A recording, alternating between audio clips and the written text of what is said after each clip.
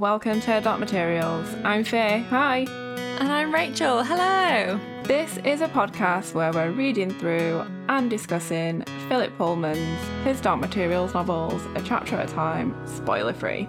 In this episode, we are talking about chapter 6 of The Subtle Knife, Lighted Flyers.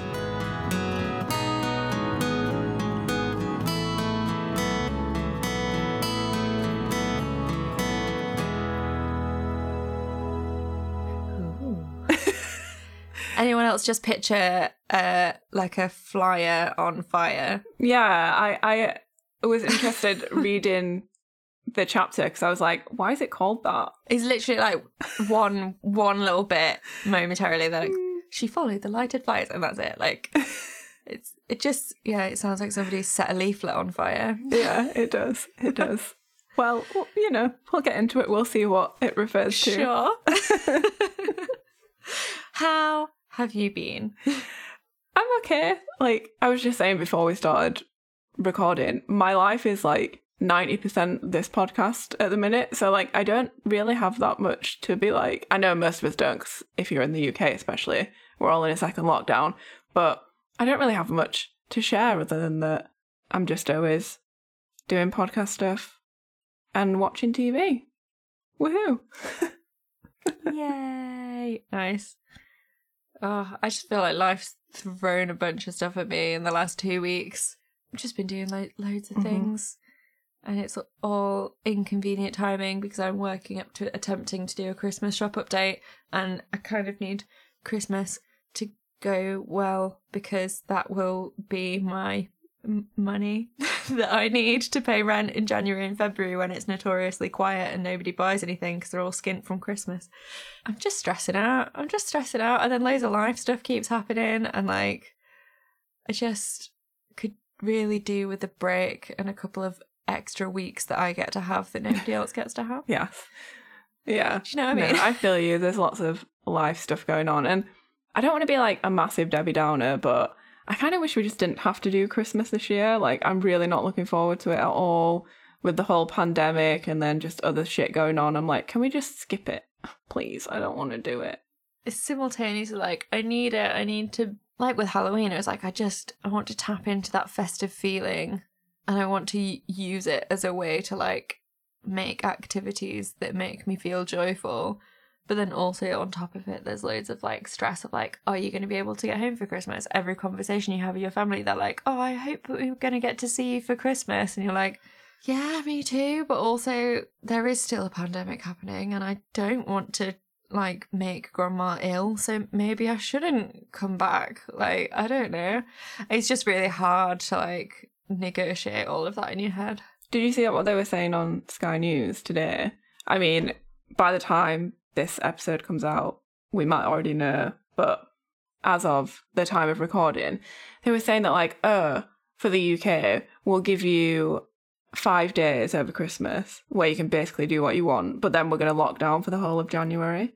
And it's like, I'd rather just carry on as we are and then not have to do another lockdown in January. Like, you can keep the 5 days over Christmas. Like, I understand Christmas means a lot to a lot of people, but if I have to sacrifice seeing my family 1 year so that the whole country doesn't have to go into lockdown again, then I would do that. Yeah. I don't, like, 5 days for a month is not a good trade-off for me personally. And January is a really tough month in general for a lot of people. And I could do with, like, being able to see friends and stuff. Yeah. It's a really hard trade-off. And you know when you're just done with having to think about it as well? This is a really, really upbeat intro. We're doing so well. I hope that I really hope that listeners find this cathartic because I'm sure that lots of you would love to tune in and hear us being really upbeat and positive about it all, but it's just really hard sometimes. Yeah, we can't lie to you. It's tough.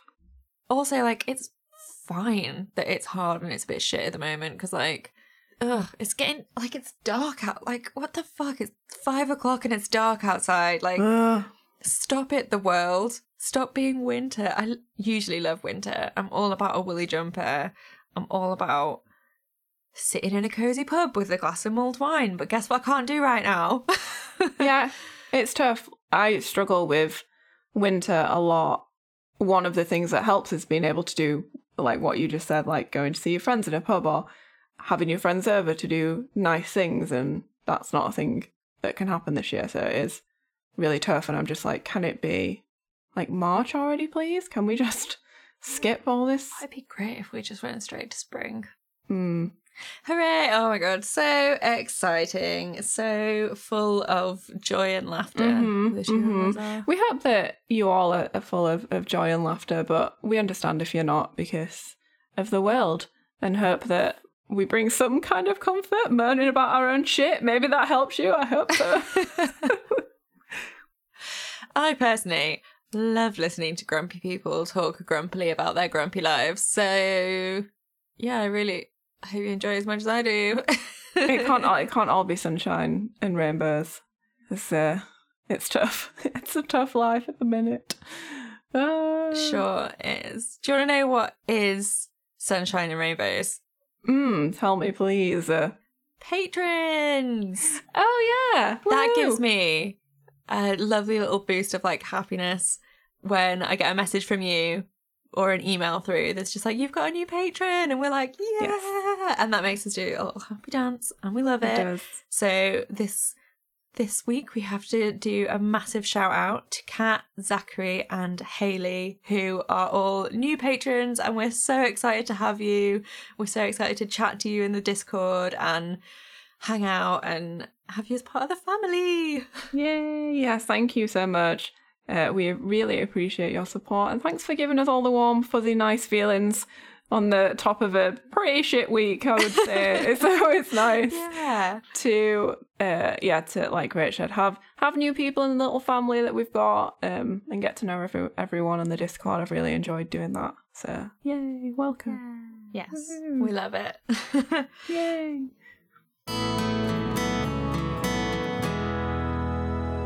So, would you like to tell me what your demon is this week? I think my demon this week has to be a squirrel. Because I spent the entire week making acorns. For my shop, I make little acorns. They're cute. And I've spent the entire week staring at them and working on them. And I think if I had a squirrel demon, they would bloody love helping out, making little acorns and like organising them for me. And it would be really cute to have a little squirrel. That's cute. And it would also just be really cute, like sitting on your shoulder or like getting all cozy, like wrapping up in its tail, because they've got the fluffiest tails. So yeah, little squirrel. Also, you should tell the world when your shop update is, although it might be a classic Rachel's shop update, which does not align with the date of the episode. Rachel's shop update is 28th. This episode's going up on the 30th, so if there's anything left, go to rachmix.co.uk now and get it. If I've had to delay it, then sad times, but good for you, because it means you won't miss out. True. So yeah, have a look. Rach has been working very hard on lots of cute stuff. What would your demon have been? It's been, as we have already established, it's been a tough week. So I was thinking, what would I want? There's been a lot of thinking going on, a lot of sadness in my world, and I feel like I need a distraction. So I was like, usually I keep going back to dogs, but I'm not going to do it because like I think dogs are just my ultimate comfort in the sense of I love dogs, but I'm not going to do it because I've done dogs like a couple of weeks ago. Inspired by the TV show, I'm going to go for a red panda. Yeah, red panda. Love it. I just think they're really cute and playful, and I feel like if my demon was a red panda, it would just be really cute to look at for one. But I also feel like it'd distract me and we could play little games and stuff. It'd be really cute. Amazing. Love to hear it. Red pandas are great. The red panda and the squirrel, they can be friends. Yes. And they're all about having amazing tails. Yes. Yes, there's a lot of tailage going on between them. Shall we find out what the hell Lighted Flyers is about then? Yeah, let's do it. Last chapter, we learnt more about Lyra and Will's dynamic as they hid in our Oxford together. Back in Cittàgazze, they found a bunch of kids terrorising a poor cat, and it was horrible. Will finally read the letters from his dad. In this chapter, Lee's mission to find Stanislaus Grumman leads him to murdering a Skraeling from the Magisterium. Serafina and Rita witness what the Spectres can do firsthand and learn more about the new world that Cittàgazze is in. Ruta leaves to follow the angels on their journey to Lord Asriel's fortress. Boo Asriel. This whole, so many of my notes are just like, oh, look, it's more shit that Asriel's fucked up. Yeah, basically. Okay, so we're back with Lee, which obviously I'm super happy about because I missed Lee, even though we only had him a couple of chapters ago. Yeah. But I am really enjoying that we're getting more of him and more of him on his own and his own adventures. I was going to say unrelated to Lyra. Obviously, they're very related to Lyra, but without Lyra. So we're getting like more of a glimpse of like him as a person and like where he came from and all that kind of stuff. Yeah. Solo Lee adventures. Mm-hmm. Yeah. So he is in a bar in Lyra's world and he's trying to find out more information about Stanislaus Grumman. He is with his old pal who is called Sam Cancina? Sam Cancina. I listened to the audiobook chapter before we recorded. Ah, are you going to help us with pronunciation? Let's hope I can remember them. But yeah, Sam Cancino, I think, is right. Great. The Texan guy. I would just like to say, pickled fish and black bread sounds disgusting. It sounds like the green eggs and ham of Lyra's universe. I'm not here for it. No, thank you. Do you want to know what my note says?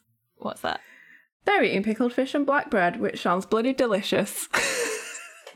I love fish and pickled things. I feel like this shouldn't shock you. I just assumed that your love of pickles only applied to like gherkins and not fish.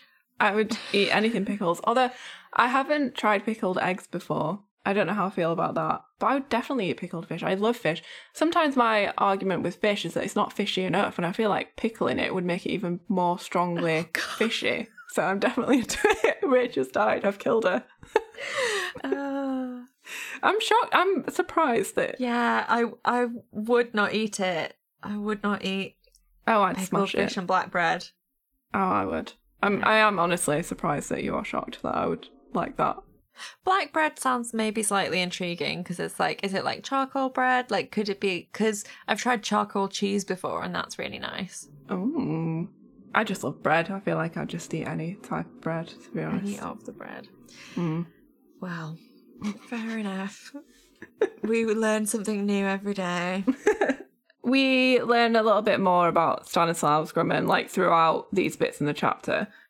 We learn that every single person that Lee meets in this bar is a gossipy bastard, and we love it. Absolutely, yeah. So gossipy. It's like going down the village pub and somebody's mentioned like someone that's a little bit notorious in the village, and they're everyone's having an natter about him. Yeah, and everyone's like got their ears pricked up, like, oh yeah, I heard this thing. Especially the barman, especially like all the regulars down the bar that are like, oh, you're talking about Jerry, are you? Oh, we know Jerry.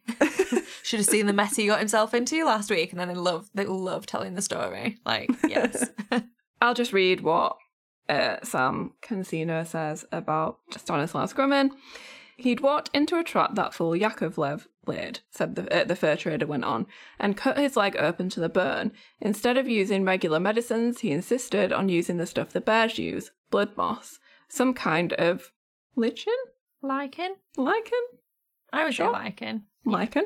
It ain't a true moss anyway. He was lying on a sledge, alternately roaring with pain and calling out instructions to his men. They were taking star sights and they had to get the measurements right or he'd lash them with his tongue. And boy, he had a tongue like barbed wire.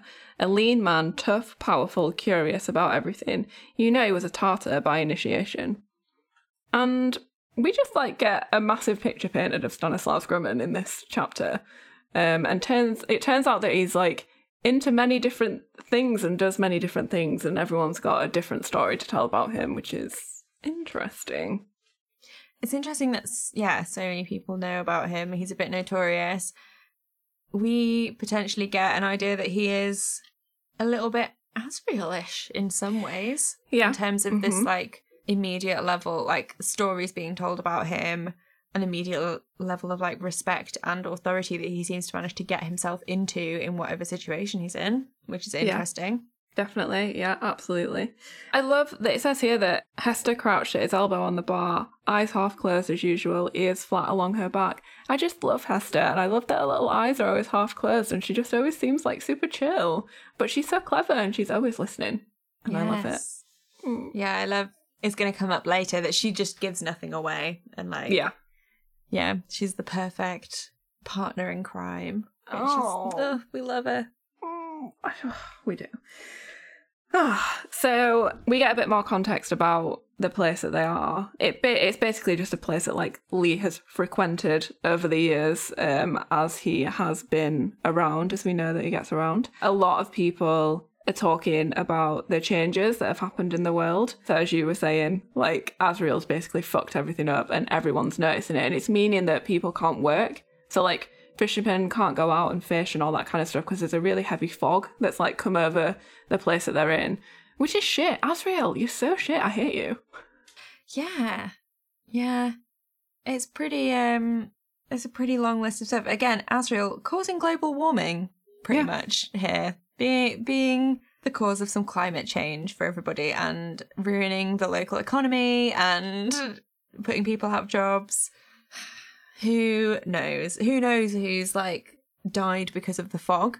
Like, fishermen getting lost and, like, all sorts of stuff. Sounds like, to me, that Asriel is a Tory. Absolute Tory. But he thinks he isn't. Yeah, totally.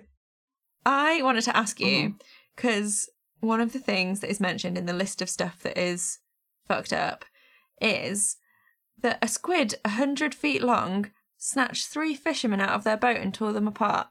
Have you ever seen the giant squid at the Natural History Museum? No, I haven't. I want to take you there.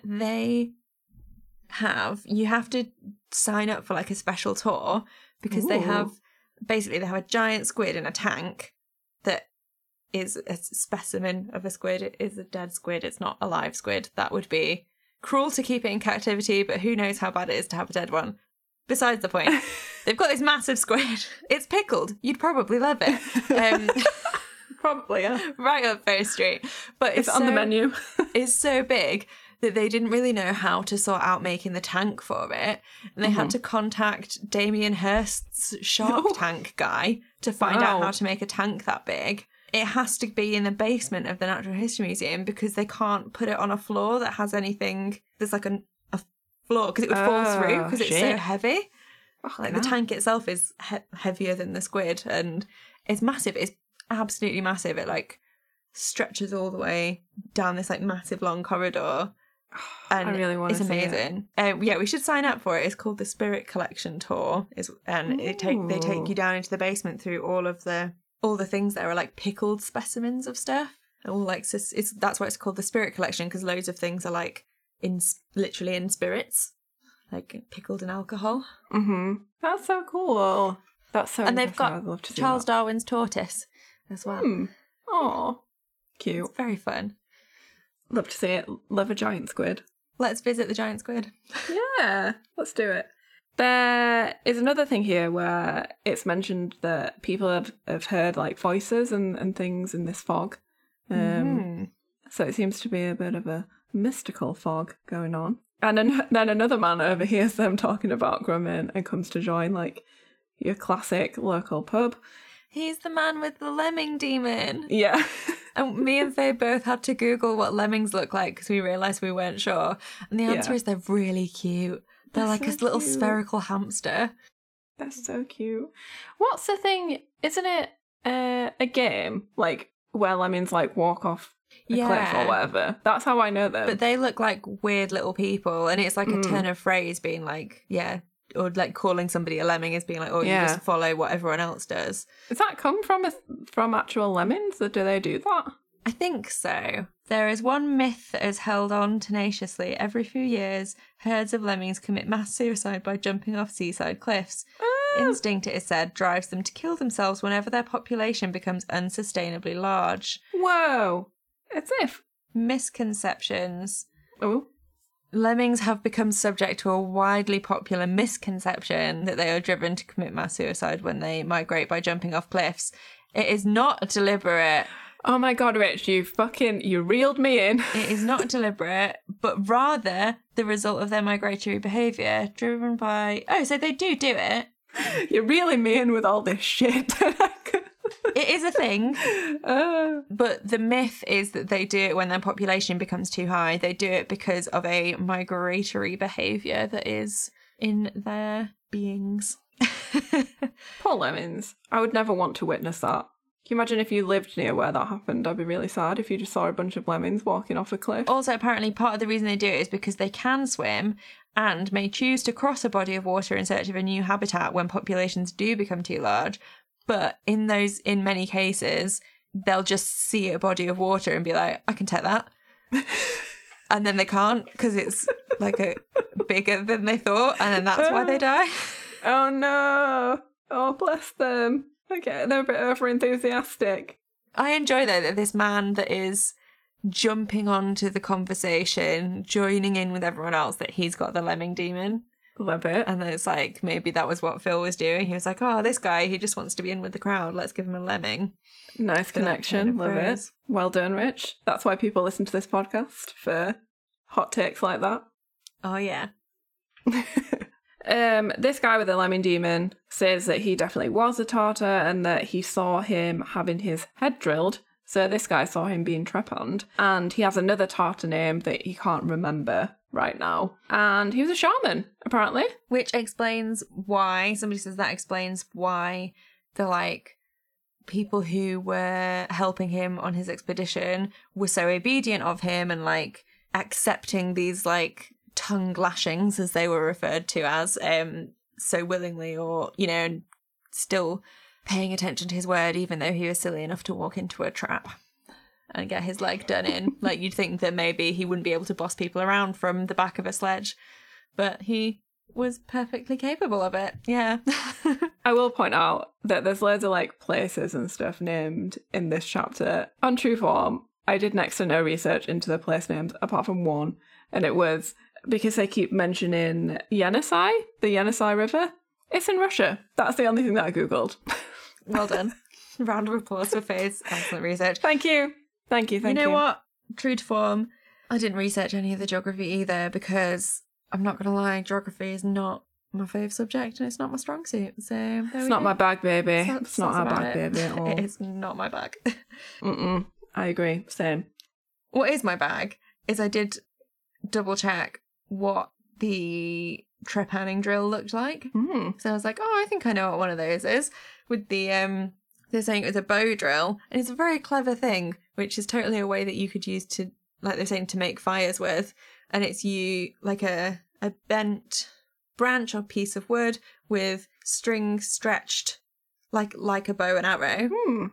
But then there's a bit of wood or whatever it is with a sharpened end that is kind of looped through the string. So the string goes around it, coils around it. Right. And then if you hold the pointy bit of wood still, you can move the bow backwards and forwards, and the string will make it spin backwards and forwards. So you do a soaring motion, and that makes a drilling motion from the stick. And that can either be used to make friction to make a fire, or spend 2 days drilling through somebody's skull. Do you know, I feel like I've just kind of accepted trepanning as being this thing, obviously, because it is a thing that people do, but I just haven't really thought about how fucking painful it must be to have that done. It just never came into my brain because obviously I'm assuming that there's not anesthesia and things like that in the time that this was done. So it must be fucking painful. Yeah. It's one of those where you go is it maybe you just dissociate after a while, or it's one of those things where when you're halfway into a big tattoo and you kind of don't really feel anything anymore because it's all the same, everything's all the same level of pain. Do you know what I mean? That's what I feel about 2020. Yeah, I don't feel anything anymore. When you're halfway into the shittest year of ever. Yeah. Yeah. Oh, God. So we get some more on Grumman here, and it's just kind of more about how, like you were saying about him being a shaman and how people kind of obey him in a way, I suppose, right? And how he swears like a sailor. Yes, yeah. And then it says there was a witch who wanted him for a lover, but he turned her down. And then it says, "Is that so?" said Lee, thinking of the beauty of Serafina Pekkala. Mhm. Oh, Serafina. Oh. Yes. My note says, Lee fancy Serafina. Cute. We know he does. I She gave know. him that flower. He's there. He knows that he could booty call anytime he wants. Oh. No, but, I mean, does Serafina like Lee? Or does she only have eyes for Skadi? She asked him if he had any children. She asked the questions. She gave him You the got any flower. kids? That's true. She's free to date whoever she wants, and if she wants to see both Lee, if she wants to be polyamorous with Lee and Ruta, I'm here for it. That's what I'm Same, saying. yeah. I'd love to see that. Also, have we had Serafina's age before? Because this must mean she's over 300 at least. Because, you know. I think perhaps, but interestingly, later this chapter we get Ruta's age, and we find out Ruta is significantly older than Serafina, which is also interesting. Yeah. A thing that I noted that I thought was a bit odd is the rhetoric around rejecting a witch. Yeah, I agree. The seal hunter says he shouldn't have done that. A witch offers you her love, you should take it. If you don't, it's your own fault if bad things happen to you. It's like having to make a choice, a blessing or a curse. The one thing you can't do is choose neither. And I just think, basically, I really don't like it, because if it's true, and it is generally like the case that if you reject a witch, bad things will happen to you, that's fucking horrible. And that puts like a horrible pressure on anyone that's ever approached by a witch. And I'm not here for it. I'm not here for that like coercive level of control that exists within that dynamic. But also I'm not here for the prejudice that is, if you reject a witch, you'll get cursed. If it's all based on like mythology and superstition, and you can't double cross a witch because you got to watch out for those sneaky women. So like either way, I'm not here for it, if it's true or if it's not.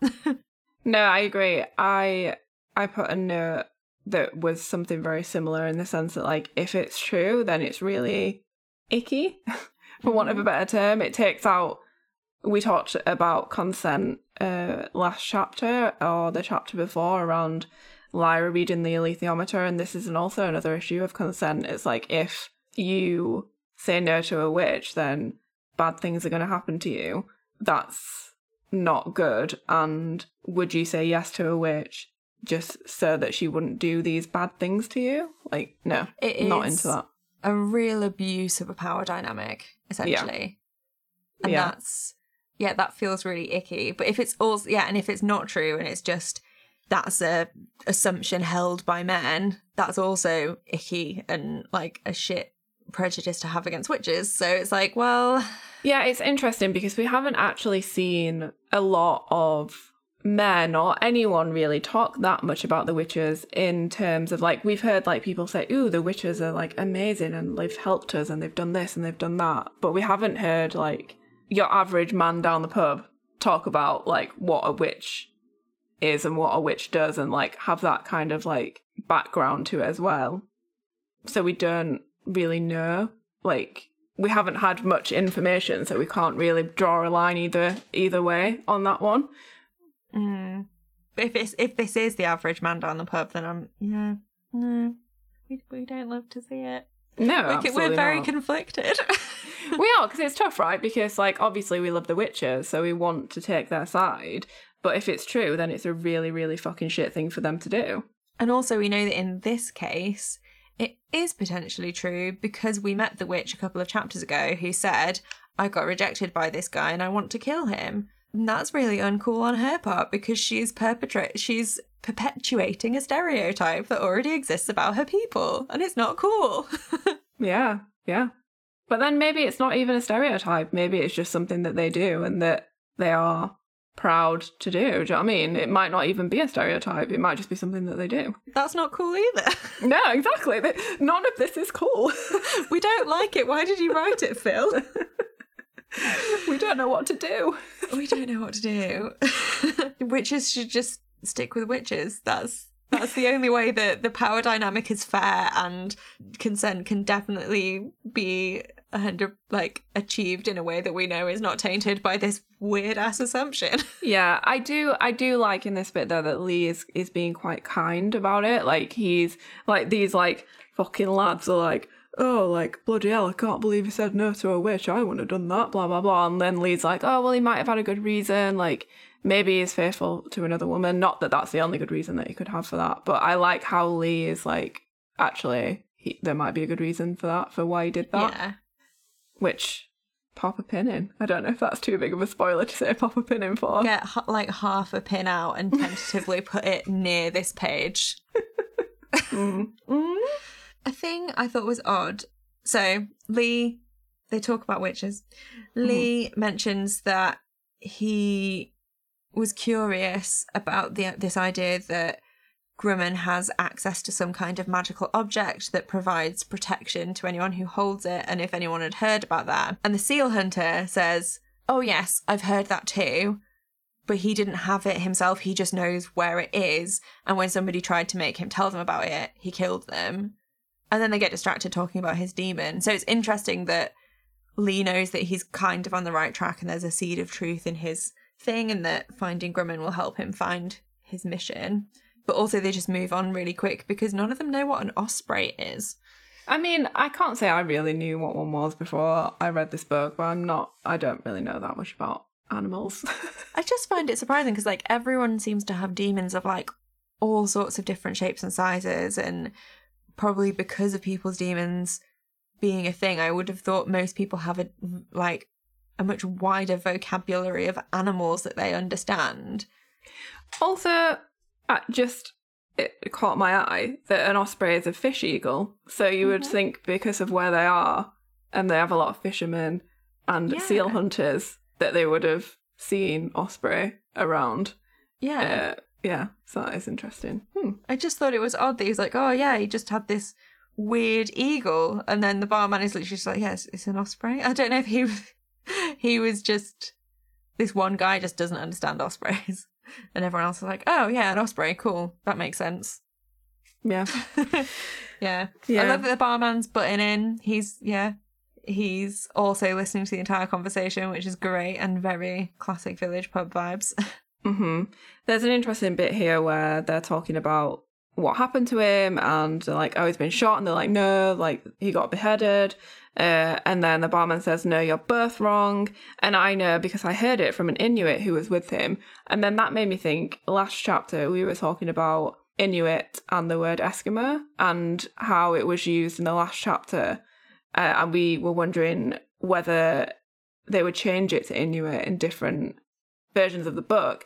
So I was looking into it because personally, like, excuse my ignorance, but I didn't know the differences between the two words. I found an article and it says, Lawrence Kaplan from the Alaska Native Language Center at the University of Alaska Fairbanks explained the words Eskimo and Inuit do not mean the same. Both names refer to the indigenous people of the northern circumpolar region, which embraces parts of Alaska in the US, Siberia in Russia, Canada, and Greenland.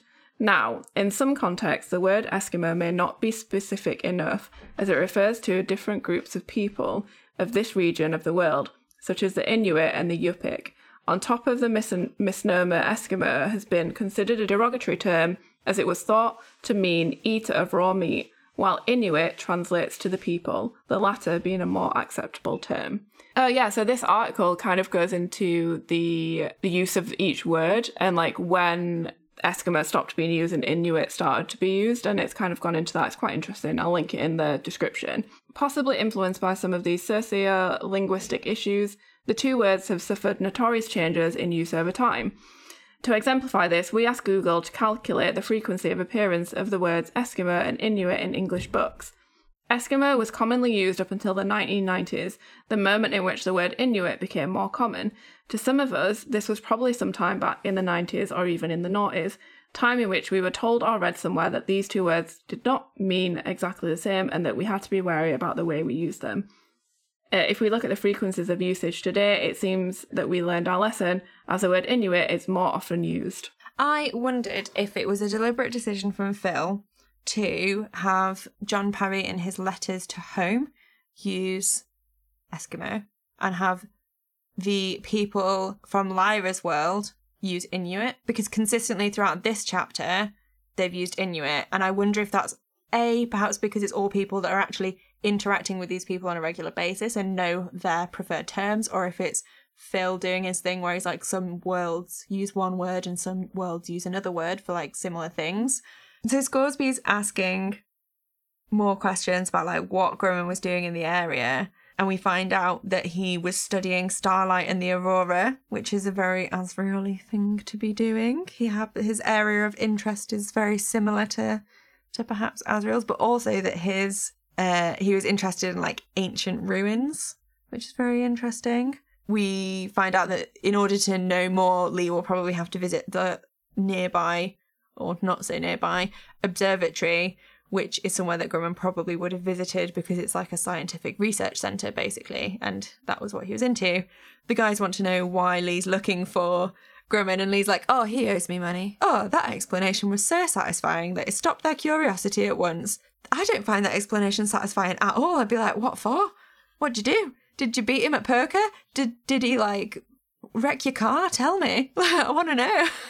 I think it's probably because they know Lee really well. I don't know, it just sounds fitting that a lot of people would owe him money. So I feel like that might be an explanation that they've heard before from him, and they're just like, oh, okay, cool. Yeah, that's true.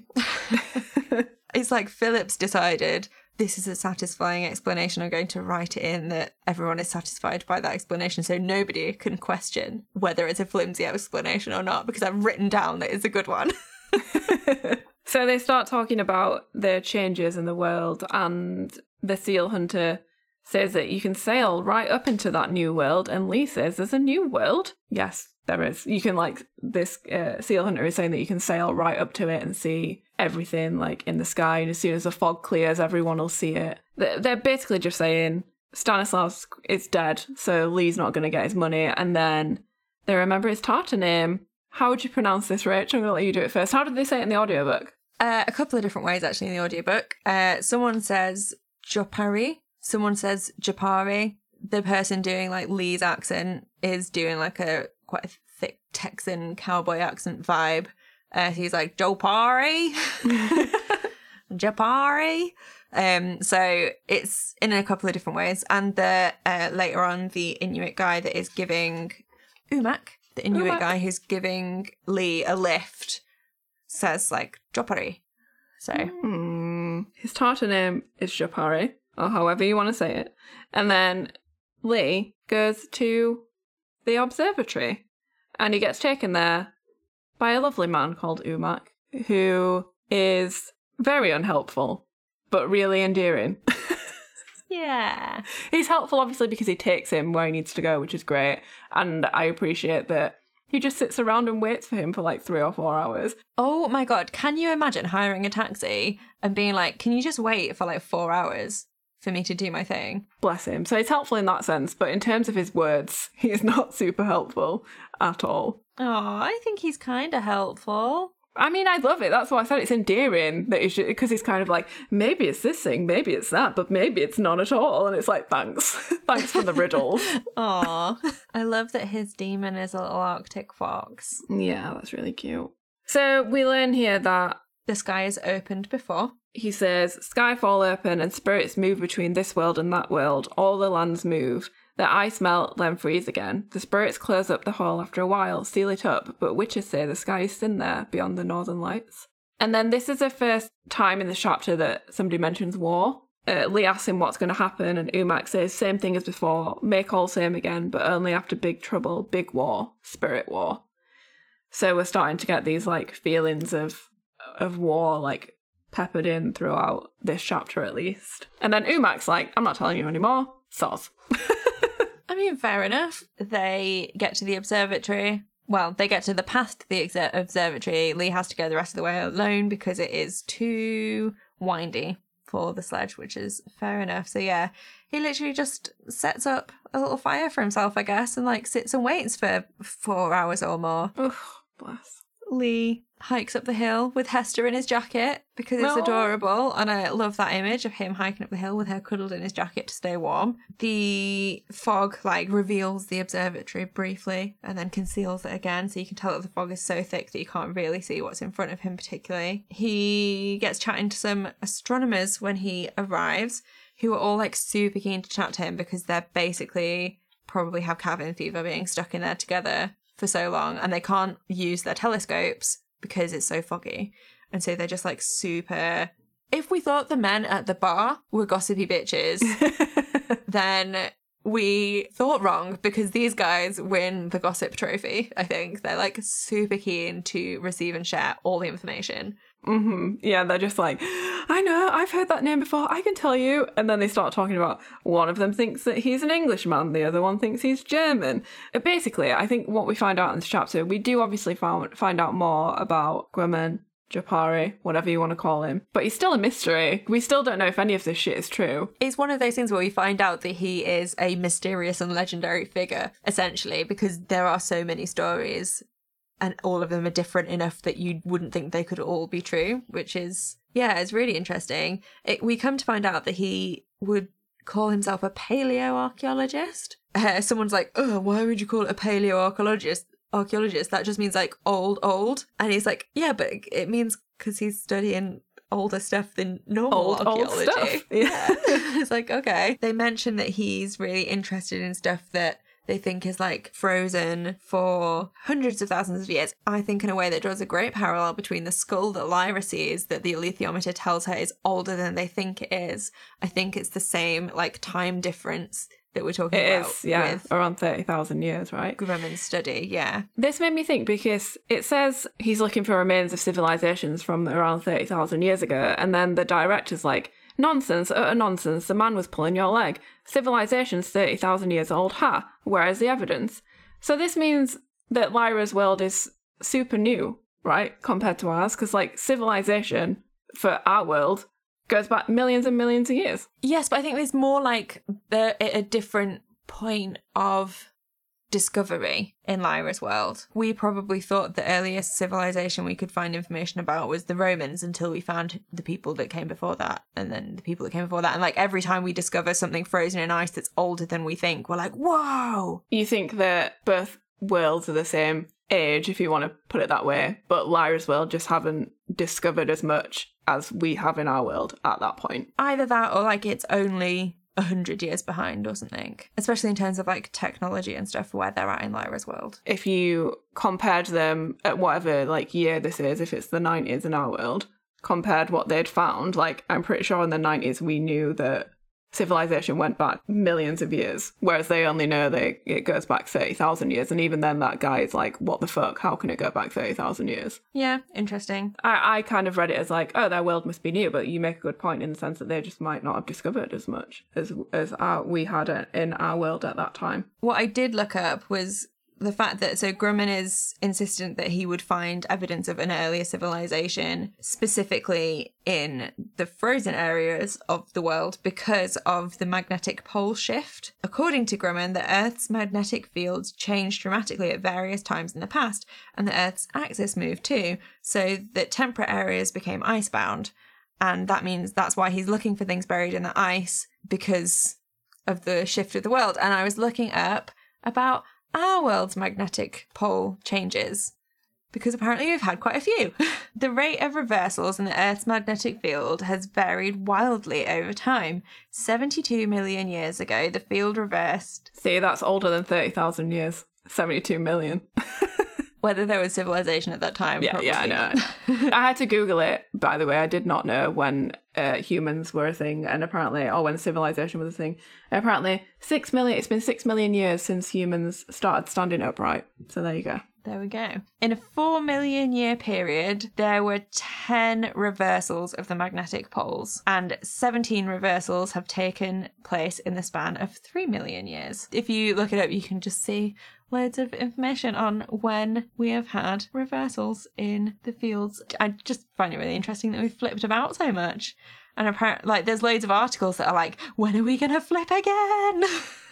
What does it mean for us if that happens? Bit of chaos for a bit. The magnetic field will not vanish completely, but many poles might form chaotically in different places during reversal until it stabilises again. So instead of having a very clear north and south, they might shift around as whatever the Earth's core is doing its thing until they like reset themselves in the other way up, I guess. Wow, the more you know. So after they have that conversation, like, we get a bit more information on him. One of them says, but he came out of nowhere. I mean, no one had known him as a student or seen any of his previous work. That pin that we snapped in half, we could put the other half of the pin in this. Mm-hmm. Yeah.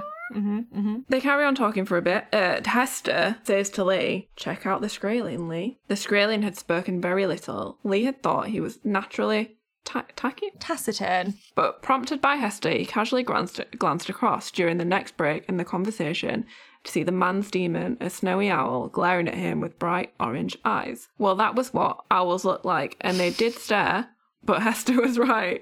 And there was a hostility and suspicion in the demon that the man's face showed nothing of. I love that Lee's like, well, that's just what owls look like, isn't it?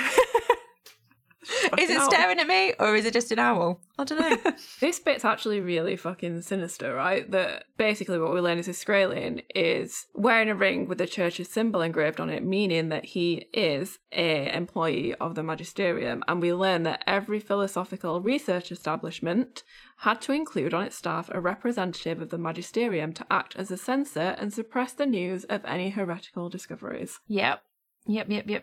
Just religion weeding its way into science again. Hate to see it. It's another little indicator of showing how the magisterium has a little grip everywhere you look. And then Lee asks about dust. He just drops the D-bomb. Right? But, like, I know he, like, even thinks about Lyra before he says it, but, like, he's pulling such a fucking Lyra at this point. Like, just dropping the D-bomb, as you said. Why would he even bring it up? Is he literally just trying to perk the bear? I mean, definitely. I love the description of it. Instantly a silence fell in the stuffy little room and everyone's attention focused on the Skraeling, though no one looked at him directly. Just, yes, that attitude of like, oh no, we know someone said something that upset someone, we can't look at them, but you know that that's the person that everyone's not looking at. We've been in those rooms before. Lee's like, oh, I'm sorry. Did I say something that's forbidden? Oops. Oops. He says coquettishly. So sorry. And the church guy's like, where did you hear about this? And then Lee tries to play it off as if he tries to again, pull an absolute liar and be like, oh, I'm just an aeronaut. I don't know anything of these things. Somebody mentioned it and it just sounded like it was the same kind of thing. And it's like, all right. Then why would you bring it up? It just makes It's literally like almost like a mirror of the conversation where Lyra brings up dust with Mrs. Coulter and then plays it off as having overheard it from a scholar in the corridor and recognising that it was similar. Yeah, so then they have a little conversation about what it is, and the Skraeling's basically like, don't fucking worry about it, it has no significance at all. And then Lee decides it's time to leave because he doesn't want to keep Umak waiting any longer. And I say, good on you, Lee, you've already left him for a long time, go back. Go back now. Yeah, poor Umak, he's just waiting there with his little fox and his cup of coffee. He heads out, and then when they're walking down the path, the owl demon tries to grab at Hester. So the Skraeling has come out to play. One might say. Poor Hester. I mean, great Hester. She just presses herself into the snow and completely gets missed. And there's a great little line that is, Hester could fight. Her claws were sharp too, and she was tough and brave. And yes, we love tough, brave Hester with her sharp claws. Absolutely. I fucking love Hester. And she's there, behind you, Lee, and she's, watching out for him and stuff. And Lee takes out his gun, and he shoots the Skraeling in the leg. This is really bad because usually I don't like violence, or especially guns. I don't like guns at all. But the line where it says Lee Scoresby cocked his pistol and held it to the man's head, my note is just hot Lee. Hot. Love to see it. I'm sorry. I don't usually like guns. I don't know what it is about Lee with a gun that I enjoy. Yeah, you were really into the, when he was, polishing his gun on Yorick's armour as well. I don't know what's happening to me. She just loves a gun-toting cowboy, it's just this way. Apparently. Yeah, I guess it's because we know that he's not a gratuitous gun user. He's only doing it in self-defense or in moments when it is necessary. He's not He's a good murderer. he's the good kind of murderer, just like Yorick. Exactly. Yeah. He tries to get the Skraeling guy to talk, and also is just like, you idiot, why did you run after me? Like, I didn't want any of this to happen. Like, what is wrong with you? Why would you chase me? But now that you're here, like, at least tell me something. Do you know what else I found quite hot? Where the Skraeling says, "You are an enemy of the church, Lee Scoresby." Yes, he is. I put a note on, by their fruits ye shall know them, by their questions ye shall see the serpent gnawing at their heart. Anytime somebody starts quoting scripture and they're a baddie, you know that, well, if you didn't think they were a baddie, you know they are now. Just casually dropping some scripture into conversation. No thanks. No, Not here for it. I don't like it. Not I don't here like it at all. for the look on this guy's face. We know Lee's a good person because even though this guy's just tried to kill him and just been a full-on intense evil guy, and he's already said, like, I've already, like, dobbed you in, like, I've already sent the messenger bird, like, they're gonna know that you're here, that we know you're an enemy of the church. Lee sees that he's shot this guy and he's like, oh crap, this guy is bleeding out. Let go of me and I'll make a tourniquet. I'll try and save you. Like, I don't want to have killed you. If you could not die, that would be great. And the guy is literally like, I'm glad to die. I shall have the martyr's palm. You will not deprive me of that. And like, just dying out of spite is it is a play, that's for sure. It's a fucking move. It is a fucking move. It made me think a little bit of the witch dying and calling for Yamba Aka. Like, the opposite end of that spectrum is this guy just being like, you know what? Fuck you, I'm gonna die. But also, I guess the great thing about a villain is that they don't know that they're bad and they think that they're good and that everything they're doing is good. And it's just that by the moral compass of the reader reading the book, you know that they're bad and their like dedication to it. So this guy very much is, he thinks he's the same as the witch calling for Yamba Aka. He thinks he's dying for a cause, and that's why his face looks so ecstatic when he dies. Lee had once seen a painting in which a saint of the church was shown being attacked by assassins. While they bludgeoned his dying body, the saint's demon was borne up by cherubs and offered a spray of palm, the badge of a martyr. The Skraeling's face now bore that same expression as the saint's in the picture, an ecstatic straining towards oblivion. Lee dropped him in distaste. I love Lee's disdain for the church. I'm so here for it. And Hester clicks her tongue. Yes, Hester. Fucking love but Hester so much. That's a really intense image. And also, love the idea. I hadn't even considered the idea of like classical paintings and classical portraiture, including demons, which is silly because we had this conversation about the girl in the ermine that inspired Philip Pullman to write about demons. But yeah, the idea of like cherubs carrying this person's demon up. Oh. It might be like a weird situation, but like, just, I think that painting would be really cute. Aside from if you take the people out of it and just have the cherubs carrying the demon, it would look really cute. And then Hester has a really good idea, I think, by taking the man's ring. And Lee's a bit like apprehensive about it at first. He says, "We ain't thieves, are we?" And she says, "No, we're renegades." Oh yeah. They're little badasses. Oh, it's such a good thing to do though, that like I agree that it's a good thing to do in terms of like, might come in handy later down the line. You never know. He just rolls the body off the cliff. It fell for a long time before he heard any impact. Lee had never enjoyed violence and he hated killing, although he'd had to do it 3 times before. So he's only killed 4 times. Yeah, you know he hasn't killed much because he's kept count. I'm pretty sure Yorick probably has not kept count because I don't think he has. Absolute murderer. So they head back to the sledge and he asks Umak about Grumman. And then this is what made me laugh as much as I love Umak. He's so not helpful in this bit. It's hilarious. Aww. Like, he does give like little bits of information, I'm not gonna lie. I feel like for me, what he's doing is saying, it's not my place to tell. Yeah, I know, but I just find that hilarious. Like, especially the line where he's like, Lee says, his tribe, you mean the people who initiated him, who drilled his skull? Yes, you better ask them. Maybe he not dead. Maybe he is. Maybe neither dead nor alive. It's like, thanks, Umak. Thanks for that. I like it. I like him. I'm not saying that I don't like it. I think it's also hilarious. Like, it's great because he's like, Lee asks, how can he be neither dead nor alive? And Umak says, in Spirit World. Maybe he in Spirit World. Already I say too much, say no more now. So you know that there's information.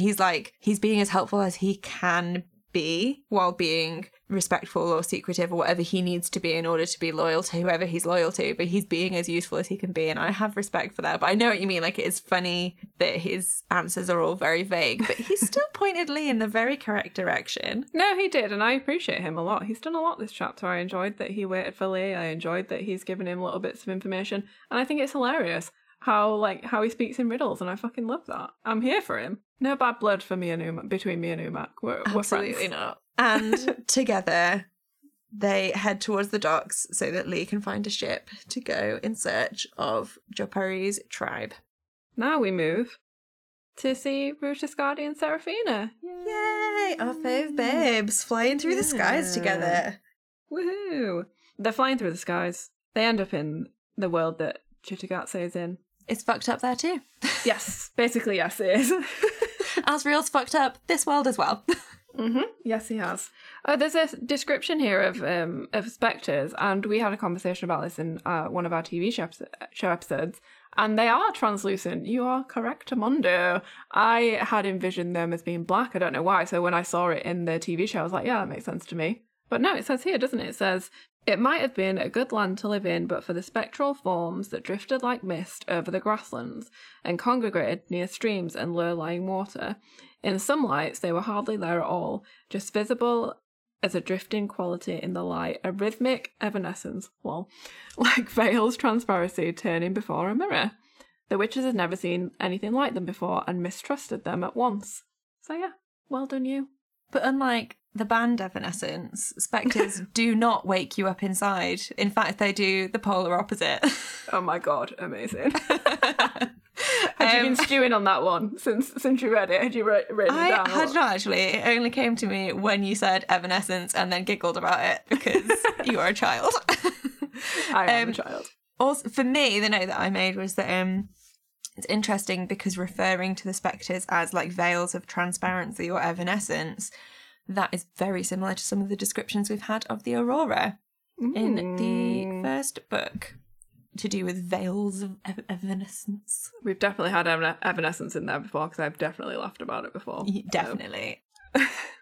I stand by my envisioning of the spectres. Yes, absolutely. Yeah. What happens next is that Seraphina and Ruta witness an attack from the spectres. There's a bunch of adults and a bunch of kids below on the ground, like crossing and walking along, and they get attacked. The adults get attacked by the spectres, which it's just horrible. Yeah. So initially they realise what's happening because there's two riders in the group on horses that they shout to say something about spectres being there, and then they gallop away on the horses. They fuck right off. You get the impression that like Seraphina and the witches are kind of judging that because they've not stuck around to help their comrades. They've just run off. It's mentioned earlier that Seraphina says, alive or dead, they're full of malice. I can't feel that from here, and unless I knew what weapon could harm them, I wouldn't go closer than this. So the witches are hanging back. They're not helping out either because they don't know what the deal is, and so they're kind of flying at a safe distance to kind of watch what's happening. And what's happening is horrible. Ruta Skadi kind of focuses in on one old woman who sat on a cart with two little children with her, and she like pulls the children in front of her to try and like hold them up to the spectres instead, and Ruta Skadi is disgusted and angered by it and thinks of its cowardice. But the children like pull free and run away, and then the woman gets spectred. Seraphina witnesses an attack on a man that's trying to cross the river. He's got a child on his back, and he gets spectred, and the child is crying, and the man just stops still, waist deep in a river. He drops the kid in the river. Yeah, he like drops his arms, and Seraphina's horrified, and so to save the child, she intervenes. In this passage, it mentions the legend of the vampire, and it's got a Y in it, and it just made me think of Andrew from Buffy, where he's like, the vampire? Yes. I was going to read this, actually. Read it out, Rich, read it out. Because it's just a bloody horrible passage anyway. There was a father with his child who had tried to ford the river to get away, but a spectre had caught up with him, and as the child clung to the father's back, crying, the man slowed down and stood waist deep in the water, arrested and helpless. What was happening to him? Seraphina hovered above the water a few feet away, gazing, horrified. She had heard from the travellers in her own world the legend of the vampire. Buffy the Vampire Slayer, we love it. And she thought of that as she watched the spectre busy gorging on something, some quality the man had, his soul, his demon perhaps, for in this world, evidently, demons were on the inside, not outside. She's noted that just as well as Lyra has, and I love it. His arms slackened under the child's thighs, and the child fell into the water behind him and grabbed vainly at his hands, gasping, crying, but the man only turned his head slowly down with perfect indifference at his little son drowning beside him. Wow. It's intense. Seraphina obviously swoops down to save the child because she's great, but she hears a cry from Ruta, "Be careful, sister, behind you," and Seraphina felt just for a moment a hideous dullness at the edge of her heart and reached out and up for Ruta Skadi's hand, which pulled her away from danger. They flew higher, the child screaming and clinging to her waist. It's so intense and It really is. It's interesting to me, I suppose I'd forgotten this, but the spectres can affect witches. I don't know why, I just thought part of me might think that they were, because they're witches, they wouldn't be affected by them, but clearly, because it nearly gets Seraphina and she feels that initial, like, horrendousness, they do. Yeah, well, I wonder if we're seeing that the witches are, that the spectres are sucking some kind of life force, some kind of vitality from the humans, and who's more vital than a witch? Like, they're so full of life, they're so full of, like, curiosity and soul and all this kind of stuff that, like, I'm not surprised that they can be affected too. Intense and like something from a horror film is what I will say. Phil does a really good job. Yeah, he does. I really like it. I like how just horrible it is. It's just awful, isn't it? The guy dropping the kid in the water and the kid's just drowning. Brutal.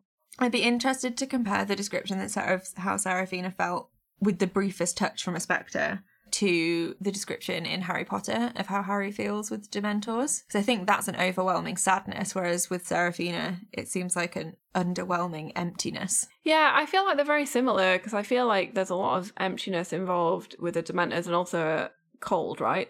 They suck the warmth out of places, so everyone's always, like, freezing cold. I feel like I should know the description. It's a similar thing, isn't it? Like, I don't know if Phil did this, but I know obviously J.K. Rowling, as much as I hate to say name, the Dementors are supposed to represent depression. I don't know if it's the same, like Phil had the same idea for the Spectres, but I think, because obviously in Harry Potter we learn through Harry how it feels not to have the Dementors kiss, obviously, but to have the Dementors come into the room and kind of feed on you, like, without it being the kiss. But obviously we would never get to see from an adult who has been spectred, like, what it actually feels like. So realistically, it really is only that line from Seraphina that gives us a little bit of a insight into what it feels like. And it is pretty horrifying. Essentially, the entire group, except for the children, have now been spectred. The spectres, having gorged themselves and being full, drift away. And Seraphina goes up to a woman who was sitting on the grass, a strong, healthy-looking woman whose cheeks were red and whose fair hair was glossy, which I guess Phil's making a point of saying, like, she is healthy bodily. They've not taken anything from her body. What they've taken from is her soul or her mind or her whatever. Seraphina shakes the woman by the shoulder, and the woman, like, looks at her with, like, nothing in her eyes. Her eyes were vacant. And when Seraphina pinched the skin of her forearm, she merely looked down slowly and then away again. And just the horror of all of that interaction. I love the images of the kids, like, trying to, like, grab their parents is really heartbreaking. Like, I think Phil's done a really good job of kind of laying out this, like, decimation left behind by the spectres that the witches are now interacting with. We then meet the horse people. Yeah, the horse people, yeah, they come back. And they explain that they do that for a reason, because they need some adults to survive, because they need to look after the kids. So in most of the groups in this place, they have adults that are on horseback who will shout to let people know that spectres are there and then ride away as soon as they come, so that they can then look after the kids. One of the riders has come close to talk to Seraphina. He asks who Seraphina is. She says she's Seraphina Pekkala. I am the queen of the witches of Lake Inara, witches in another world, BTW. What's your name? He says, my name is, and I know this from the audiobooks, it's not Joachim, which is what it looks like. It's Joachim or Joachim, the Y. And he says, witches, you say? Do you treat with the devil? Which just made me throw back to last week's episode. And I'm like, witches then? Do you kiss cats' bums? I love that her answer is, if we did, would that make us your enemy?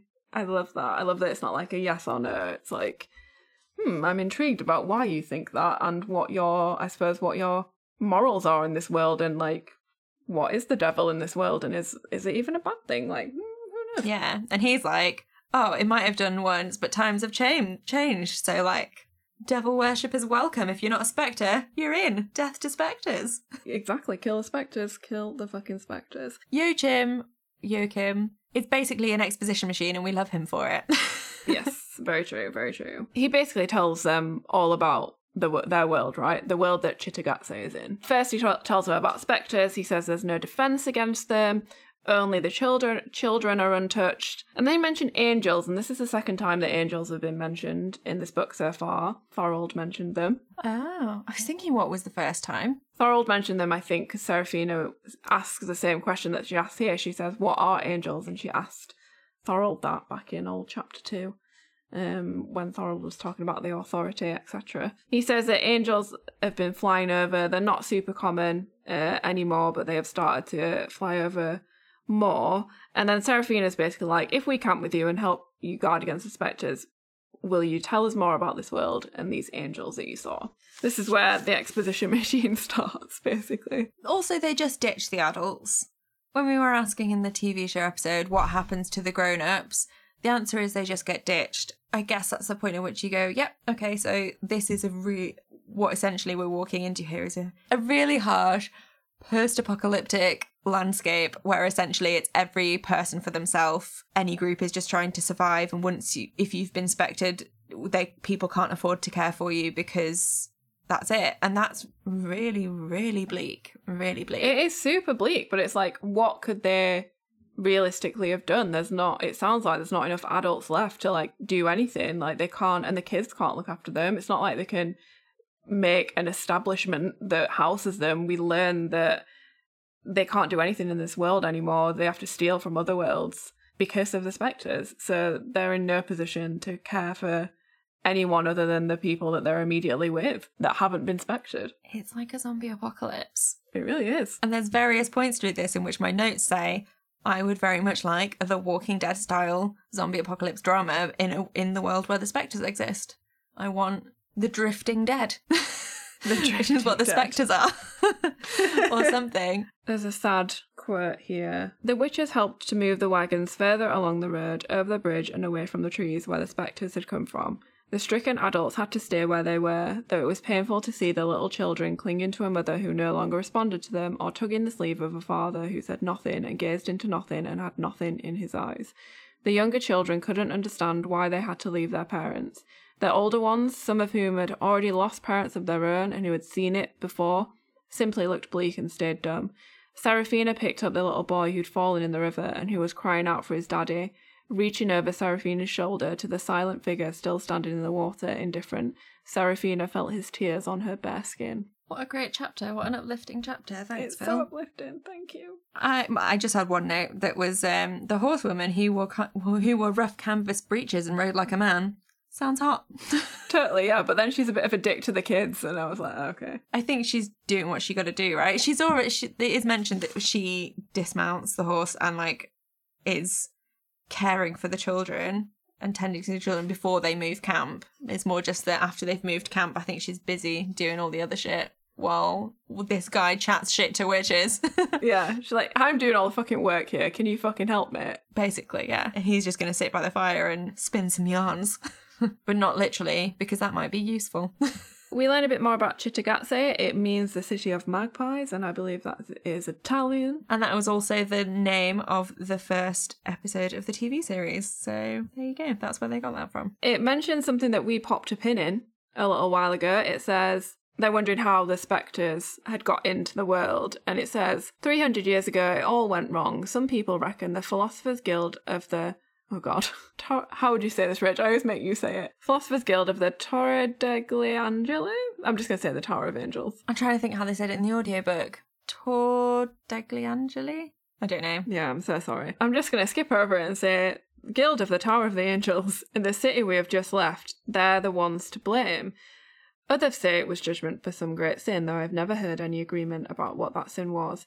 But suddenly, out of nowhere, there came the spectres, and we've been haunted ever since. Basically, that tower in Cittàgazze that we popped a pin in, there's some more shit going on with that. You can, like, look at the pin, but you can't take it out yet. Push it in a little bit more. Yeah.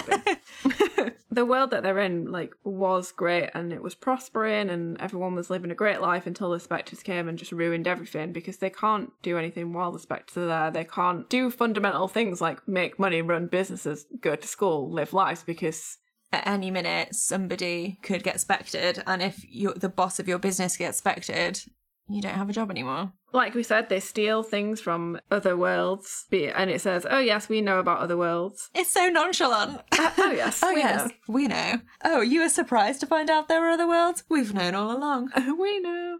Yeah, it says the philosophers in the tower have a spell which, if you say it, lets you walk through a door that isn't there and find yourself in another world. Some say it's not a spell, but a key that can open where there isn't a lock. Who knows? Whatever it is, it let the spectres in. I love that it says the source of all the wealth in their world is the philosophers and what they steal. Gold and jewels, of course, but other things too, like sacks of corn or pencils. Pencils! Everybody likes to write and draw. Very valuable as a pencil. Then Ruta asks why don't the spectres harm children? And he says that it's the greatest mystery of all. In the innocence of children, there's some power that repels the spectres of indifference. Is spectres of indifference their full name, do you think? I don't know, but I love it as a term. It perfectly describes what they do. It's a great band name. It is. Like Moxie and the Murderers. Oh my god, we could have like a full festival lineup by the end of the series of like all the amazing bands that you could go and see. Moxie and the Murderers, Spectres of Indifference. They sound like a really gothic, like Cradle of Filth style band. Oh, you see, I was thinking like Moxie and the Murderers will be like punk 90s girl power, maybe a bit Distillers vibes. And the Spectres of Indifference to me sound like The Cure or something.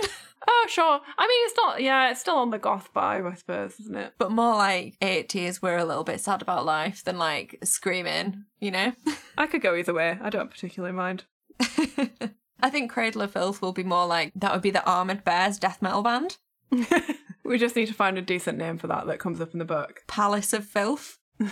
I mean, it really fucking truly was. Yeah, they don't know why the spectres don't harm children. There are lots of kids that are spectre orphans and that hire themselves out to adults to like go into towns and steal stuff, basically. Again, a great storyline for my The Walking Dead style TV series. Just putting it out there, Phil. Make a Cittàgazze TV series.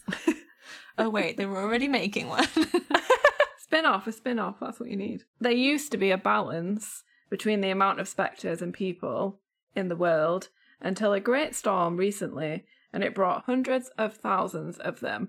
And then I thought to myself, the big tear didn't happen that long ago. It only happened like 4 days ago.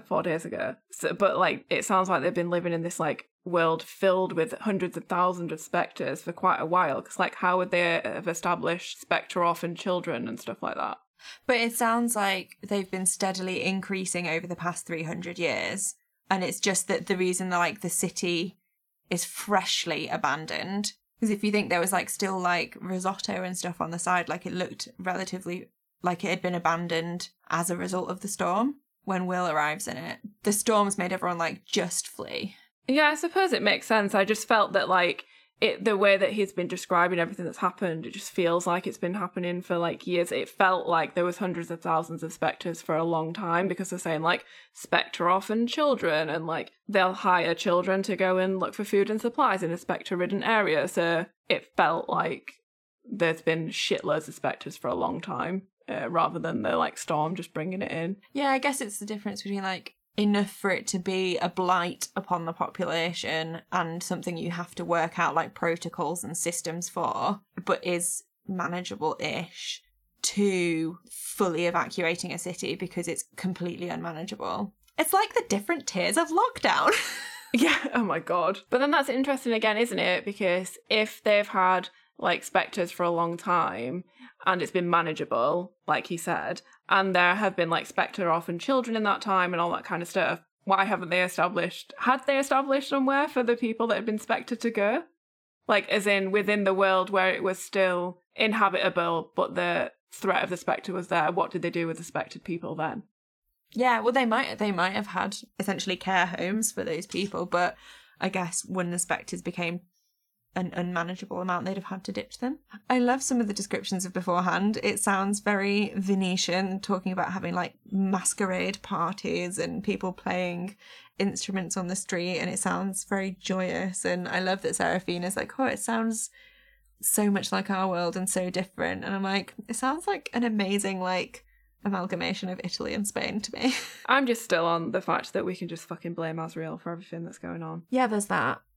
Absolutely. They had a manageable amount of spectres until Azrael literally tore the world a new arsehole.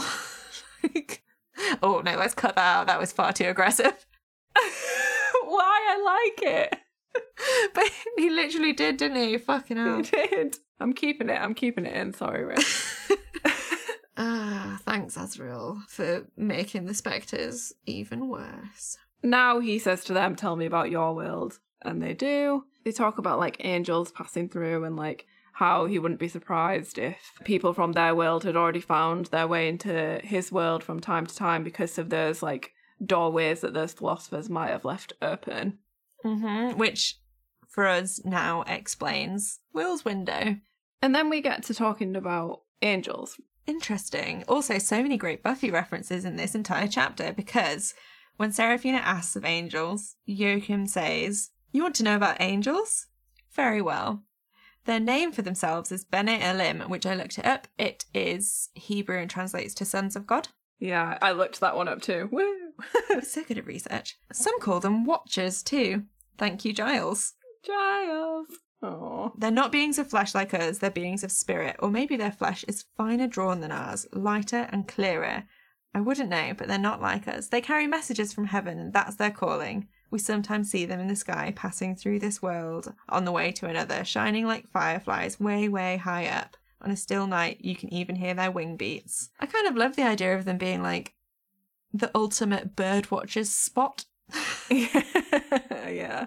Or like when you're keeping an eye out on the skies for shooting stars, just keep an eye out for angels, and you just like spot these like odd little, I kind of like the idea of them as this like unusual far off phenomenon. The angels in these books and the description that we get soon freak me the fuck out. Like I find like the concept of angels and like anything that is like large that has a face, I find really freaky. Right, I'm sure there's a name for it, but you know... I just got an image of you being absolutely terrified of the Easter Island heads. I am freaked out by them.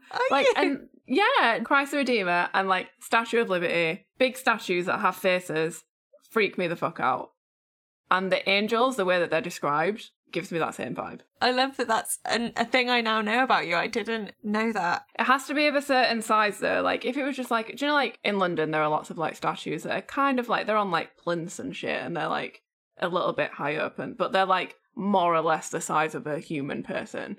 That's fine. It has to be something that's massive, that's human or got like a face. No. Oh, that's so interesting. You see, I'd have thought you'd be more freaked out by like human-sized statues, because for me, especially an angel statue, that brings up like Doctor Who, Weeping Angels like vibes, and that they were super creepy. Yeah, no, I can deal with human-sized statues. It's the fucking massive ones that I am not a fan of. Love it. I enjoy that he says, oh, angels are really rare, but then also then tells this anecdote of a time that he saw a dead angel. The vision of like when he sees the dead angel or the injured one, that kind of creeped me out as well, because I would not have wanted to walked out of the place that I'm in to just see a fucking injured or dead angel just laying across the floor. I just think it's interesting the way he describes it as being like, oh, they're so rare, like we used to see them in the past and we never see them now.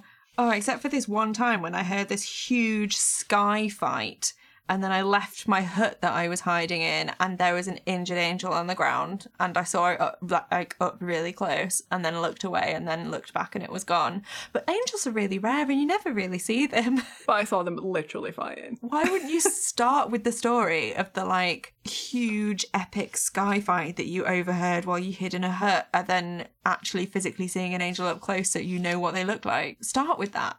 Yeah, lead with that.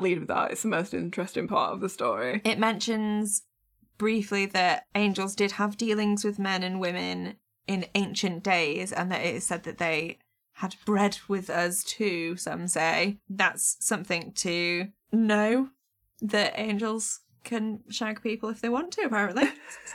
For future reference. Good for them. Just in case it comes up. Who knows if it will. He says that he's more and more seen them like fleets of mighty ships. They see them all travelling towards the pole. There seems to be like a definite, we're seeing more angels. They're all going in the same direction. Something is brewing and we don't know what. Another mention of a war in heaven that was thousands of years ago that could be compared to the spirit war that Umak was mentioning before as well. And then Ruta asks why they're going towards the pole. Is that where heaven is? Basically, he says, I don't know. But the north of our world, well, that's the abode of spirits, they say. If angels were mustering, that's where they'd go. If they were going to make an assault on heaven, I dare say that's where they'd build their fortress and sally out from. Interesting tiny sidebar of that. The stars in this world were the same as theirs. The Milky Way blazed bright across the dome of the sky. Do all the universes have the same sky? Or is that another thing like when Lyra found those initials in Will's Oxford and we were like, what the fuck? Or is it that all universes have the same basic configuration and they are on a planet that is in the same place? Interesting, but also convenient, because it does mean that the witches can still navigate because the stars are in the same places in their world. So handy. Yeah. And then Seraphina does a Lyra and says, did you ever hear of dust? And then he just brushes her off, really, doesn't he? It's like, dust? No, I assume you don't mean what we mean by dust. But then he's like, look, there's some angels. Oh, look. Yes. And Ruta Skadi is literally just like, right, I'm off then. I'm going to chase them. Bye. And she kisses Seraphina. They kissed, and Ruta Skadi took her cloudpine branch and sprang into the air. Her demons, Sergei. A blue throat, which is a very cute little bird with a blue throat, not a hawk like it is in the TV series, or a falcon of some kind, whatever it is. He sped out of the dark alongside her, and I kind of love that it's a very Lyra move as well, just literally seeing something and running after it. Sure. Although, also, I don't really like that she wants to go after the angels because she thinks they're going towards Azrael. And it's like, oh, just leave him alone, for fuck's sake. I guess I'm more into her, like, springing into action than I am into her springing after Azrael, but I still like the springing into action vibes. Okay, she's off. She's gone. She's off. She's trying to find them. She doesn't want to lose sight of them. They're like super duper high up. It says they shone not as if they were burning, but as if wherever they were and however dark the night, sunlight was shining on them. They were like humans, but winged and much taller. And as they were naked, the witch could see the 3 of them were male, 2 female. Their wings sprang from their shoulder blades, and their backs and chests were deeply muscled. Interesting little description of them. I find it really interesting that Phil chose to gender them, especially because it then mentions later on that the only reason she saw them as human is because she expected to see a human figure, and that if she were to see their true forms, it would look more like an architecture of ideas, which means that, again, I'm here for trans angels, because it means that whatever she is seeing as their gendered form is whatever they clearly embody within their architecture and their like being, as opposed to like anything that is actually to do with it's like a physical body. It's all to do with what the soul is, and they just exude that, and that is what people see, is what they expect to see. I'm here for it. I'm also here for a non-binary angel. I kind of agree with that, but I kind of read it as being more like it was more on Ruta rather than how they were presenting to her. It was more of what she could comprehend in her head, and that she, like, it was more of her projection of what she thinks that they would look like because she can't comprehend what they actually look like, rather than them projecting it to her because she can't comprehend anything else, so she just sees humans or like beings that are like humans. Yeah, but I think they surely have some control over what she's able to interpret. Maybe it's a little bit of both, but I kind of read it. I swear there's something else that I've read or watched, some kind of pop culture thing where it's very similar. Is it an angel? The powers that be, there's two, the man and the woman in the first season, can't remember what they're called, that like he goes to see, the oracles. Isn't that something similar? There's definitely a thing in Angel with not the powers that be, but the higher ups, the like bosses showing up as like a panther. Gunn sees them as a panther and Angel sees them as the little girl or something, and like it's to do with interpretation. Yeah, maybe that's what I was thinking of. But yeah, definitely something recently that has a similar vibe to the way that these angels are seen by at least Ruta. But yeah, maybe it's a little bit of both. Maybe it's her projection and theirs like mixing together to make this like really muscly human angel. I am so intrigued to see how they're going to do these in the TV series. I assume they're not going to go for full-on nudity. Who knows? Oh, yeah. Yeah, maybe not. No, probably not. No. It's on 8 p.m. They're not going to share dicks, are they? Yeah. I love the description of how they might actually look. Before we get there, I love that Ruta's just like, angels, halt and listen to me. I am the witch Ruta Skadi, and I want to talk to you. Yes, bitch. Yes. Love it. There's lots of really nice descriptions of them, actually. Like, says each angel being was distinctly an individual, and yet they had more in common with each other than with any human she had seen. What they shared was a shimmering, darting play of intelligence and feeling that seemed to sweep over them all simultaneously. They were naked, but she felt naked in front of their glance. It was so piercing and went so deep. And this just made me think of like, there are like a few people that I know or that I've interacted with over the years that when I talk to them, it feels like they're staring directly into my soul, and it makes me feel really self-conscious when I speak to them. And it makes me think of this, when you feel like someone's eyes like piercing into your soul and you're like, oh, I can't even look at you. She's like, why are you making such direct eye contact with me? In the audiobook, the angels are the most deadpan things you've ever heard, and I love it. In fairness, that's the vibe I get, right? From the, like, where are you going? And again, they're, like, about as fucking helpful as Umak was, although props to Umak, I'm not shitting on Umak. We're following a call. Whose call? A man's. Lord Asriel's? It may be. Why are you following his call? Because we're willing to. Thanks for nothing. The sassiest, angels. The deadpan sassiest. I love it. But also, her audacity. The audacity of Ruta Skadi, I love it. That she's just like, well, wherever he is, you can guide me to him. And she's just like, well, you seem to think you're above me, so I'm going to treat you like you're beneath me. And we're just going to play it like that. And it's like, oh, okay, Ruta. She's the queen and she knows it. She knows it. I fucking love this next bit. Ruta Skadi was 416 years old, with all the pride and knowledge of an adult witch queen. She was wiser by far than any short-lived human, but she had not the slightest idea of how like a child she seemed beside these ancient beings. Nor did she know how far their awareness spread out beyond her like filamentary tentacles to the remotest corners of universes she had never even dreamed of, nor that she saw them as human-formed only because her eyes expected to. If she were to perceive their true form, they would seem more like architecture than organism, like huge structures composed of intelligence and feeling. But they expected nothing else. She was very young. So it's like, she is there like, you will obey me. And they're there like, okay, kiddo. Yeah, literally like a bossy toddler. And you do what the toddler says, but the toddler's not in charge. They're giving her the impression that they're doing what she says, because actually what she's asking him to do, they're going to do anyway. So it's like they know that that's their journey and she's just along for the ride. She's finding a way of saying, can I tag along, in a way where it sounds like at the end of the chapter, oh my God, and she's like, and you'll be my guard of honor. I'm like, yes, bitch, yes, queen. I love the descriptions of them as more like architecture than organism. And I'm going to send you a link to an article. There's like a bunch of images of like accurate drawings of angels or drawings of angels from like biblical things where they're not human form. They're like an unusual geometric pattern with an eye in the middle of it. And it's like made of clouds and wings. And they're really cool. They're really like kind of like weird Illuminati looking things sometimes, but also like badass weird structures that are really cool that I will send to you because that very much reminds me of that. They fly throughout the night to find this man that may or may not be Lord Asriel. At some point, they enter into a different world. And those of you that have the images on your books will notice that it's changed from a knife to a little star? Would you call it a star? It's like a cross between a star and a snowflake for me. Yeah, I agree. Yeah, definitely. They dismissively, she's like, oh, I could feel that we changed worlds. Where's the window? Where's the boundary? And they're like, oh, they're invisible. We can see them, but you can't. And Rita's like, all right, well, I might not be able to see it, but I've got better navigational skills than a bird. So I will just remember these mountains and I'll never get lost. So screw you for being snooty.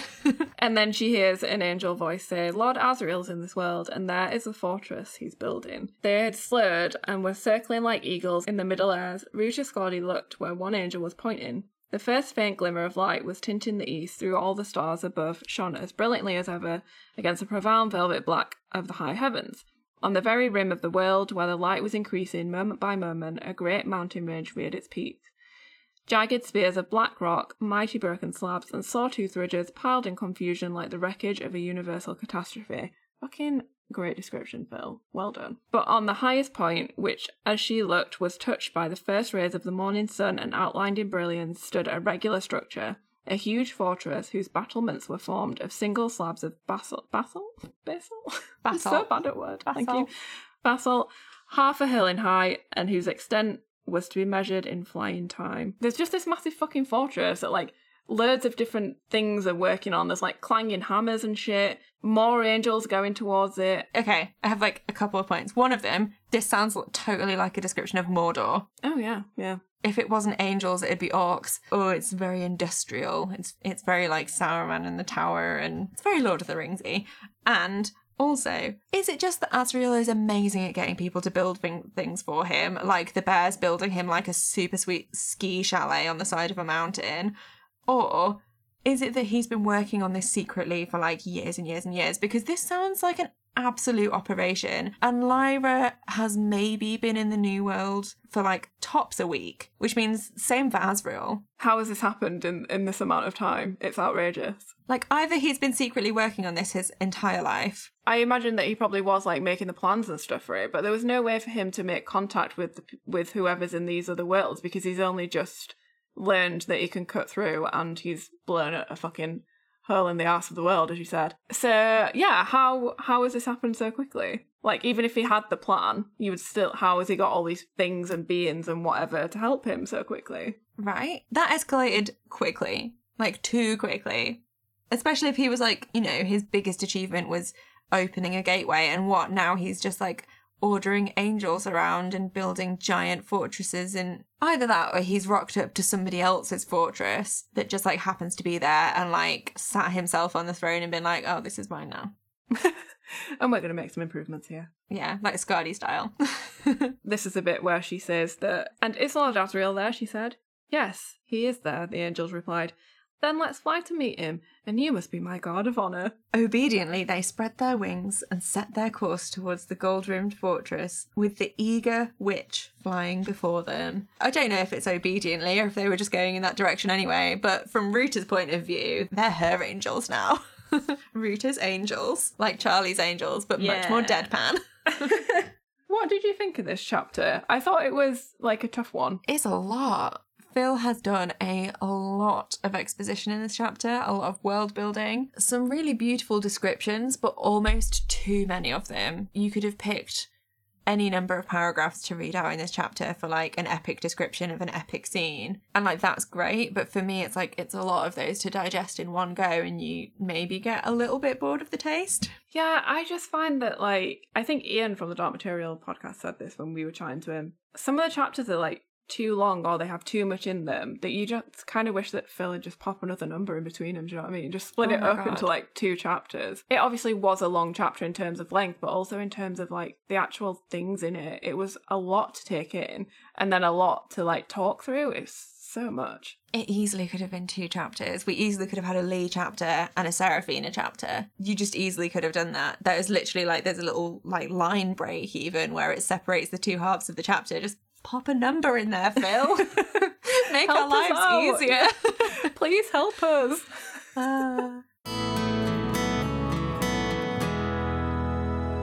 Do you have an award to give out?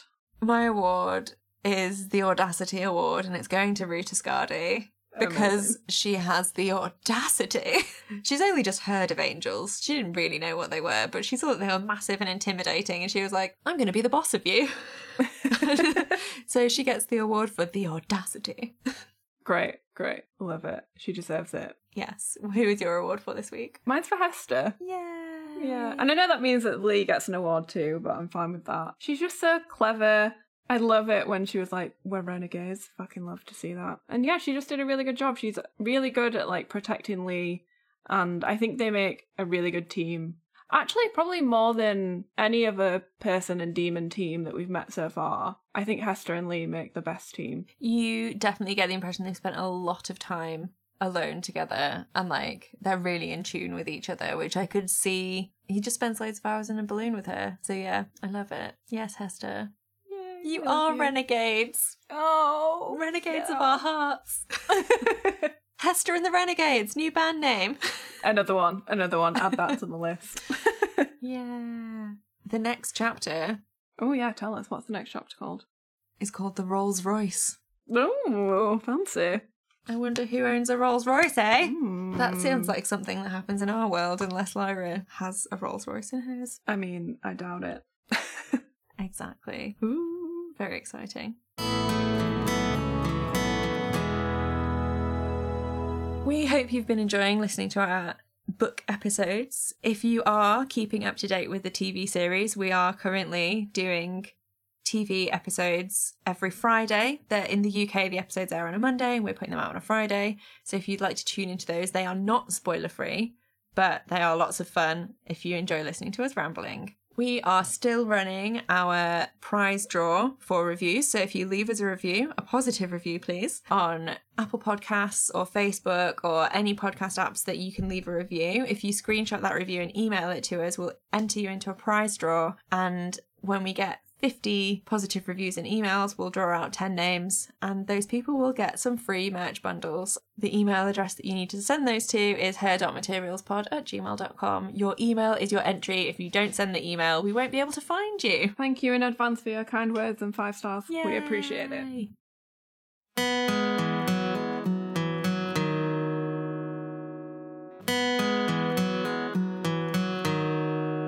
Thanks so much for listening to this episode of Her Dark Materials. You can find us on Twitter, Instagram and Facebook at HDMPod, and you can email us at herdarkmaterialspod@gmail.com. You can also visit our website at hdmpod.co.uk. If you want to support us, you can become a patron at patreon.com/HDMpod. We also have a shop where you can buy merch featuring all original artwork from Rach. You can find it at hdmpod.co.uk/shop. I'm Faye, and when I'm not talking about Lee and Hester, you can find me hanging out on Twitter and Instagram at Fayley, which is FAYELEYYY. And if you want to read some of my old blog posts, I'm on Medium at faye.ducker. I'm Rachel, and when I'm not here chatting to you lovely folks about demons and dust, I'm making cute and magical arty things. You can find me over on Instagram at RachMakes, on Twitter at Rach_makes, and in my online shop, rachmakes.co.uk. A huge thanks as always to Johnny Knott for his musical stylings. And we'll see you soon. And don't forget, keep telling stories, and all will be well.